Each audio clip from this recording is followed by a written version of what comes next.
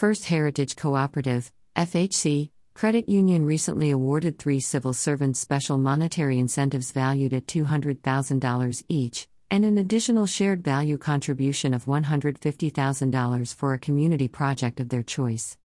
Speaking at the annual Civil Servants of the Year award ceremony hosted by FHC, Chief Executive Officer, CEO, Roxanne Linton expressed that the 2021 nominees have used their God-given talents in their long and dedicated service to the public sector, helping others, and in the process, have become beacons of hope in their workplaces. They have made tremendous sacrifices to achieve their varying successes and were nominated for their progress and their acts of selflessly serving others.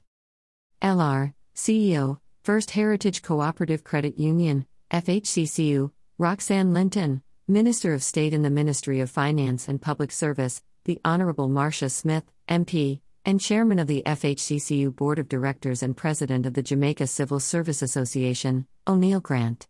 The 3 caught up during this year's staging of the FHCCU Civil Servants of the Year award ceremony held on Friday, November 26 at the Knutsford Court Hotel in Kingston.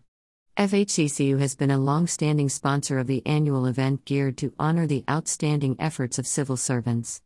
The initiative remains the highlight of Civil Service Week during November.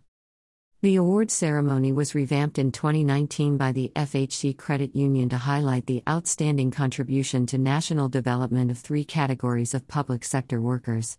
The credit union's input has continued the 17-year tradition of the Civil Service Week Steering Committee to honor the country's civil servants who also represent a large fraction of the credit union's member base.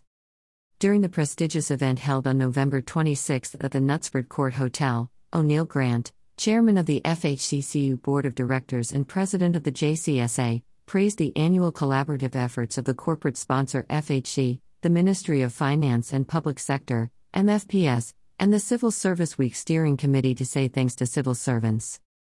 It has to do with motivation, encouragement, and recognizing the service that people give.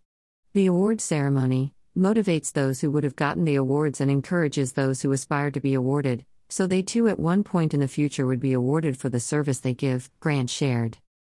He also noted that a large majority of FHC members are public officers, so it aligns very well that they are recognized as the Credit Union for Public Sector Workers, FHC.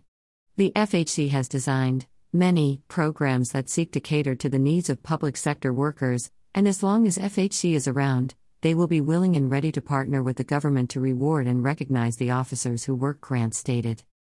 Grant opined that there are inadequate resources in the government's coffers to meet the rewards and recognition needs of the public sector. However, he encouraged civil servants to continue to do good work. Along with what is being done with FHC, we hope that it will now cause more public officers to be motivated and continue good and faithful service to the nation, Grant stated. Special Projects Manager at the Jamaica Information Service, JIS, Andrina Davidson, achieved the Civil Servant of the Year award in the management category.